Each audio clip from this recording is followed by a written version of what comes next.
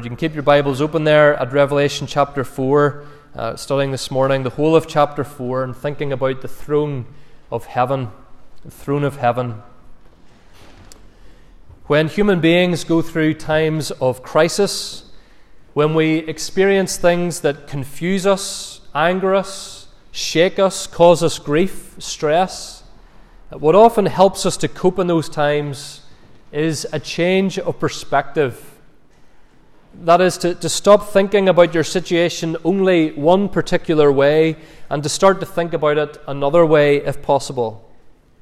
A change of perspective can help us at least to learn to live with some of our problems or challenges, if not completely solve them. The entire human race experienced a profound change of perspective on the 14th of August 1959 when Explorer 6 sent back the first images of planet Earth from outer space. This was the first time that human beings had ever seen the whole planet Earth fit into one photograph. As one preacher has said, think about how long human beings walked on this earth, looked up at the stars, and imagined what must be out there. And then think about the first time human beings had the opportunity to look at the earth from an entirely different perspective. Revelation chapter 4 entirely changes our perspective. In the first 3 chapters of the book, as I've been saying, we have this vision of Jesus, which is glorious and an awesome sight. And then we have the letters to the 7 churches.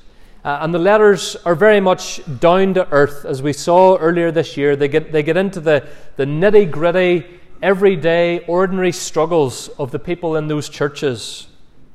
Jesus speaks to them about their struggles, about their mistakes, and about the heavenly rewards waiting for them if they remain faithful to Him. But having spoken to the churches on earth and shown that Jesus understands exactly their situation on earth, Jesus now changes our perspective. He gets our eyes off the situation, the immediate situation of our lives on earth, and He fixes our eyes, friends, on the throne of heaven. And we begin to see our lives and our churches and our world and even heaven and hell from this perspective for the rest of the book. This is the perspective that we'll be keeping not just this week, but in the weeks to come, seeing our lives, seeing our world from the perspective of the throne of heaven.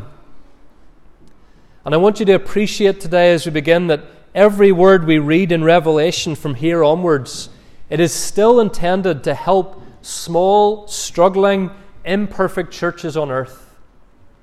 I said this earlier this year, but I'll say it again. Revelation is not just a book for people who want to, get all caught up in academic study and figure out the future and do as some people have done and mistakenly start predicting dates for when Jesus will come back. Revelation is not a book just to tickle the fancy of people who want to figure out all these mysteries and who want to equate certain world events with certain prophecies in the book of Revelation. Revelation, friends, is a book to encourage, to help, and to change the perspective of ordinary Christian men and women and boys and girls, the church on earth. It's a book in which we glimpse the glory of God in heaven. Yes, at times we even have glimpses of the future given to us in Revelation. But ultimately, friends, it is a book to encourage the church on earth as we think about the throne of heaven and the one who sits upon it. So, first of all today, we're going to think about the one seated on the throne, and then we'll think about the significance of the throne. So first of all, the one seated on the throne. Notice verse 2, John says, verse 1, "Behold, a door standing open in heaven." And then verse 2, "At once I was in the Spirit, and behold, a throne stood in heaven, and one seated on the throne." The word throne is used more than 60 times in the New Testament, and half of those times are here in the book of Revelation. More than half those times, in fact, in the book of Revelation. Of all the times it's used in Revelation, about half of those are here in chapters 4 and 5. So the throne, friends, is central. The throne is the most important thing that we're to take notice of here in this chapter. Everything else revolves around the throne. We sometimes say, don't we, so-and-so thinks the world revolves around them. I wonder if you ever come home from work and said that about a colleague to your spouse. They think the world revolves around them. Or maybe sometimes exasperated parents say it to their children, the world doesn't revolve around you, you know.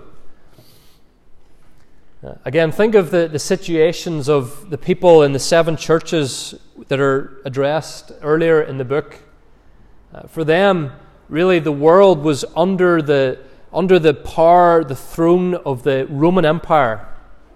And we saw in chapters 2 and 3 some of the pressures that those churches were coming under because of the rule, the reign, the throne of Rome. Well, Jesus says to John here, look, there is another throne. A throne above, beyond, more powerful than all the thrones of earth. The most significant throne in the universe, the throne of heaven. And one seated on this throne. And the visions and the pictures and the symbols that we have here in Revelation chapter 4, friends, they teach us 4 things about the one seated on this throne. First of all, we see here in this vision the glory of the one seated on the throne, the glory of God. Verse 2 says that there was one seated on the throne, and the language in the original emphasizes that the one seated on the throne is always seated on the throne. He never moves, he never changes. Old age isn't going to result in this person leaving their throne. His enemies aren't going to come and take him off his throne. He isn't going to make some terrible blunder, misjudgment that means he loses his throne. The one on this throne is always seated on this throne. And the one seated on this throne is glorious. Look at what John says in verse 3. He who sat there had the appearance. Notice John doesn't actually describe the appearance of God. He couldn't have seen the full glory of God, but he says he had the appearance of jasper and carnelian. And around the throne, he says, was a rainbow that had the appearance of an emerald. So notice he keeps using that word, the appearance of. One writer says, in our sinful, fallen state, no human being can gaze on God in his undiminished glory and majesty and live. No one. And so instead, John says he had the appearance of jasper and carnelian. In the Old Testament, Exodus chapter 28, we're told that the high priest of Israel, when he went in to serve God in the tabernacle, part of the clothing that he had to wear was a breastplate. He'd wear this thing on his chest, and it had 12 beautiful gemstones on it, precious stones. The 12 of them represented the 12 tribes of Israel, all God's people. The first of the gems on the breastplate was a jasper stone, and the last one was carnelian, the 2 that John mentions here in Revelation. Jasper is so transparent that when light hits it and it passes through it, the full spectrum of colours can appear if light is focused upon a jasper stone. Carnelian is opaque, but when light hits carnelian, it gives off these brilliant hues of red light. And so, friends, brilliant, dazzling, beautiful light is what John sees as he looks at this throne. Glorious light, light that is almost too much for the eyes to take in. We read the call to worship this morning was Psalm 104. O Lord my God, you are very great. You are clothed with splendor and majesty, covering yourself with light as with a garment. This light, friends, is a picture of the glory, the dazzling glory of God that is too much for human eyes to take in. Paul said to Timothy, 1 Timothy 6:16, God dwells in unapproachable light. And so this throne is to teach us about the glory of God. But this throne also teaches us something of the sovereignty of God. The sovereignty of God. Look at verse 5. From the throne came flashes of lightning, rumblings and peals of thunder. We'll come back to that. And before the throne were burning 7 torches of fire, which are the 7 spirits of God. 7 torches of fire and 7 spirits. That's a reference to Zechariah chapter 4, where Zechariah gets a vision of a golden lampstand from the Jerusalem temple, which had 7 candlesticks on it. 7 lampstands, I should say. The number 7, as I've said before, is a very important number, not just in Revelation, but in the whole of Scripture. 7 is the number of completion or of perfection. And so the 7 torches of fire, the 7 spirits of God, that's a way of describing the perfect, sovereign, eternal power of God, particularly God the Holy Spirit here. You remember at Pentecost when the Holy Spirit was poured out on the church, and Luke says in Acts chapter 2 verse 3 that something like tongues of fire fell upon all the people, not actual fire, but something that looked like fire. And that was symbolic of the presence and power of the Holy Spirit. And so what it's saying here, friends, is that God, the Holy Spirit, is sovereign. He is everywhere present. He knows all things. He sees all things. He is in complete control. Not only that, but verse 6 says, before the throne there was, as it were, a sea of glass, like crystal. And again, the sea is an important symbol all through the Bible. Often the sea is a picture of chaos or threat or danger for God's people. The Mediterranean Sea was the western border of the Promised Land. It was like the edge of the world as far as God's people were concerned. You think of the Red Sea, which almost became the grave of God's people, except that God parted it and saved them from the Egyptians. And so the sea ordinarily is a threatening place, a dangerous place for God's people in the Bible. But notice, friends, that this sea, before the throne, could also be translated under the throne, is like glass. In other words, it's perfectly still. It's not in chaos. There's no threat or danger from this sea. It is perfectly at peace, perfectly still. It is under the control of the one who is seated on the throne. He is sovereign over everything. Teaches us about the sovereignty of God, teaches us about the glory of God. The throne also is here to teach us about the judgment of God. The judgment of God. If you look again at verse 5, from the throne came flashes of lightning, rumblings and peals of thunder. You're going to see those words every so often all the way through the book of Revelation. Flashes of lightning, rumblings and peals of thunder. And every time those words appear, they appear before an act of judgment from God. It's a warning. It's like sounding the alarm. The judgment is coming.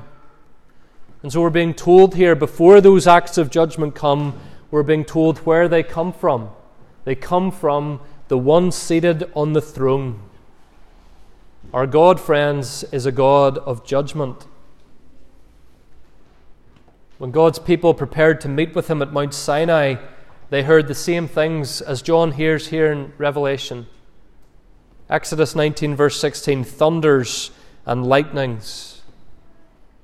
And you remember God told the Israelites, no one must touch the mountain, not even an animal is allowed to go up on the mountain. You will die instantly as the presence of God and the power of God comes down on the mountain to meet with His people. And the same message goes out from the throne of heaven and the one seated on the throne. He is a God of judgment. He is a God who is not to be taken lightly. He is a God who will pour out His wrath on the sin of this world. Perhaps some of you here today or listening in today need to consider more carefully that the God who made you, the God who decides whether you get another breath, who sits enthroned over the world, is also a God of judgment, who will judge you. Someday you will stand before the one seated on this throne. And when you do, one of two things will happen. Either the Lord Jesus Christ, in whom you have trusted in your life for the forgiveness of your sins, either He will speak and He will say, this man, this woman, this boy, this girl belongs to me and will be with me forever. Or Jesus will say, I never knew this person. Depart from me into eternal punishment, when thunder and lightning will be the least of your worries. The one seated on the throne is a God of judgment. What judgment is He going to pronounce on you? And then the last thing that this picture of the throne teaches us about, friends, is the grace of God. The grace of God, not just His judgment, but His grace. Look again at verse 3. He who sat there had the appearance of jasper and carnelian, and around the throne, around the throne was a rainbow that had the appearance of an emerald. And again, an emerald being a stone that gives off particularly brilliant and dazzling light. But notice, friends, there is a rainbow all the way around this throne. Boys and girls, I'm sure some of you during lockdown, you probably drew pictures of rainbows. A lot of people did during the first lockdown, and you stuck them up on the wall in your house or maybe up in your window. And if it's been raining and you go outside with your mum or your dad, the best type of rainbow to see is one that goes all the way from one side to the other. Sometimes you just see a bit of a rainbow. It's just a wee section of a rainbow, but it's always the best if you can see a rainbow. You can see where it starts and you can see where it ends, all the way across.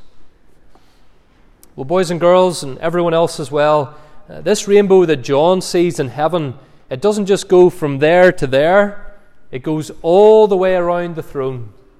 This rainbow is a circle, if you like, all the way around the throne of heaven. And so if we can say with reverence, friends, and of course this is all picture language, but in whichever direction God turns from His throne, He sees the rainbow. And what does that rainbow remind us of? Well, it reminds us, of course, of God's promise to Noah in Genesis chapter 9 that He will never again destroy the whole world with one flood. But it also reminds us, friends, of the grace that God provided to Noah and his family, that He saved them from the flood, from the judgment. So friends, what these pictures, and again they are only pictures, but what they are telling us is that from the same throne comes judgment and grace. The God who judges sin is the same God who has provided a means of escape from that judgment. He's done that for you and I today, not by providing us with a wooden ark, but by providing His Son, the Lord Jesus Christ.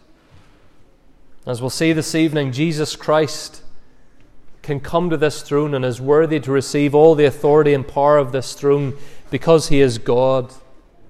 And the rainbow around this throne reminds us that Jesus Christ is our better ark, that as the ark protected Noah and his family from the pouring down of the rain, so Jesus Christ, by His death on the cross and His resurrection, protects us from the pouring out of God's wrath upon the sin of this world.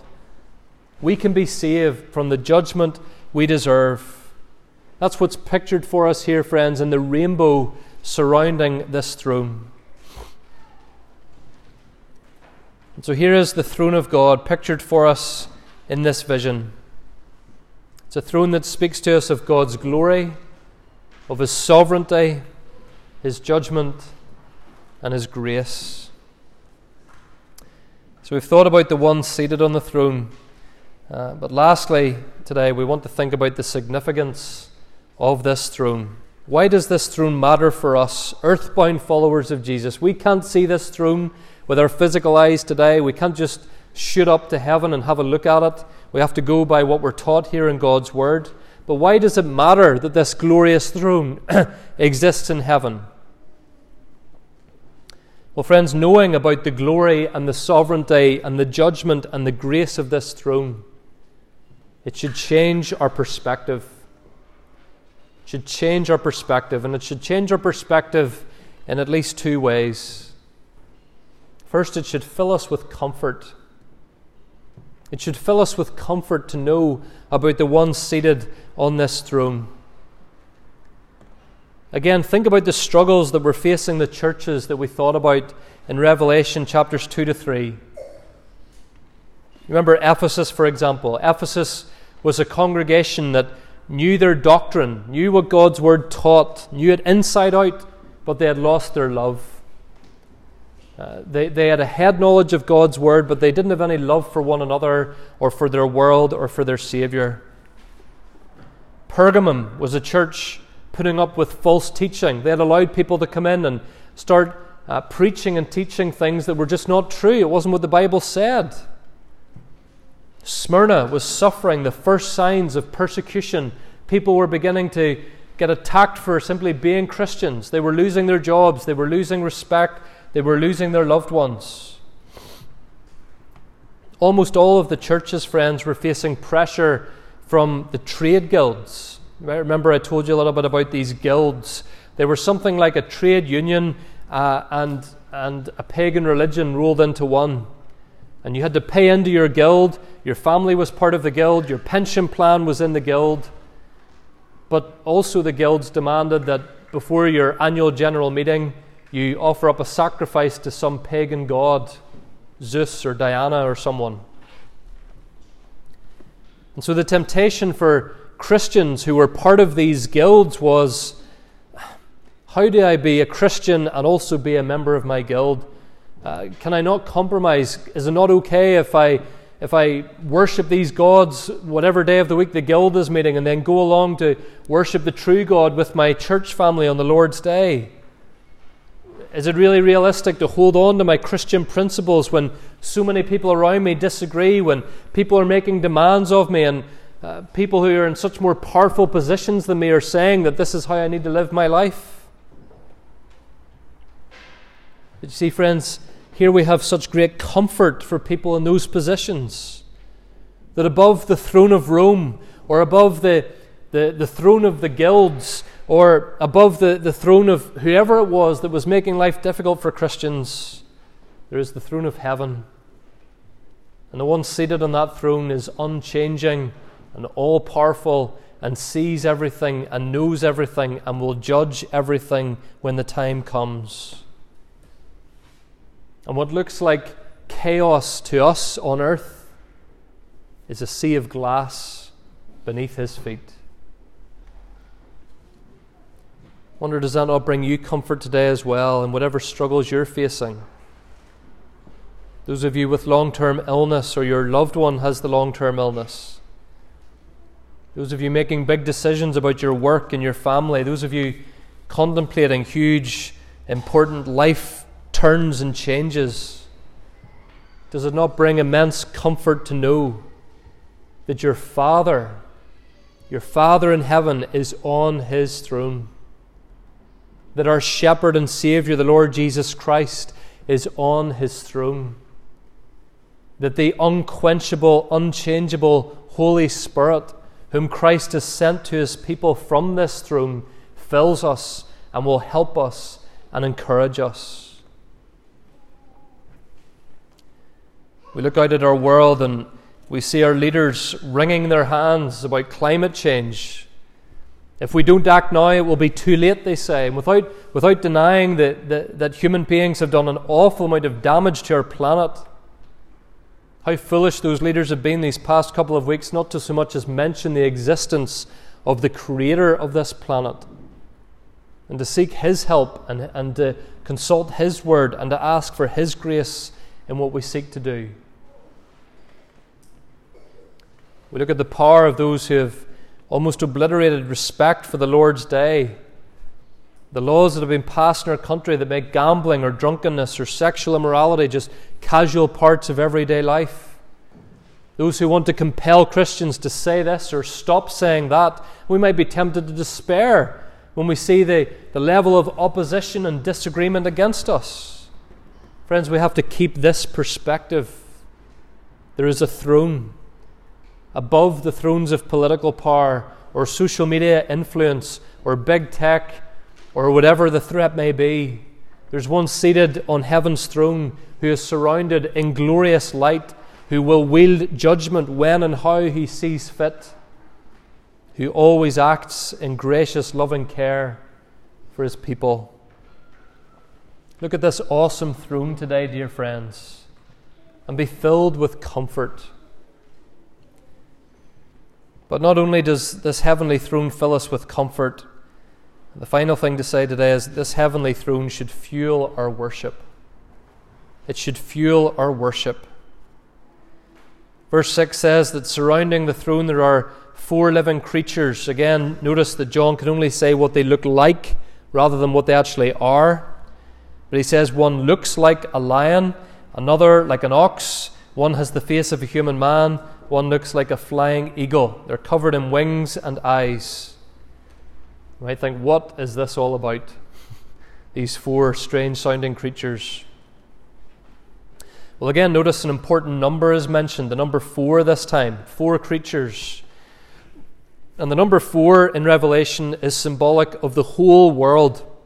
North, south, east and west. The 4 corners, we sometimes say, of the earth, even though the earth's a globe. But we talk about 4 corners. And these creatures, the lion, the ox, the man and the eagle, they symbolize all of God's creation. The birds of the heavens, the beasts of the field and so on. How does God's creation respond to the one seated on the throne? We'll look at verse 8. Day and night they never cease to say, Holy, holy, holy is the Lord God Almighty, who was and is to come. Creation, friends, is designed to give unceasing worship to God. God is in control of creation because He created all things. Creation is at its best, its most satisfied, when it is bearing witness to the God who made it. Psalm 19, the heavens declare the glory of God.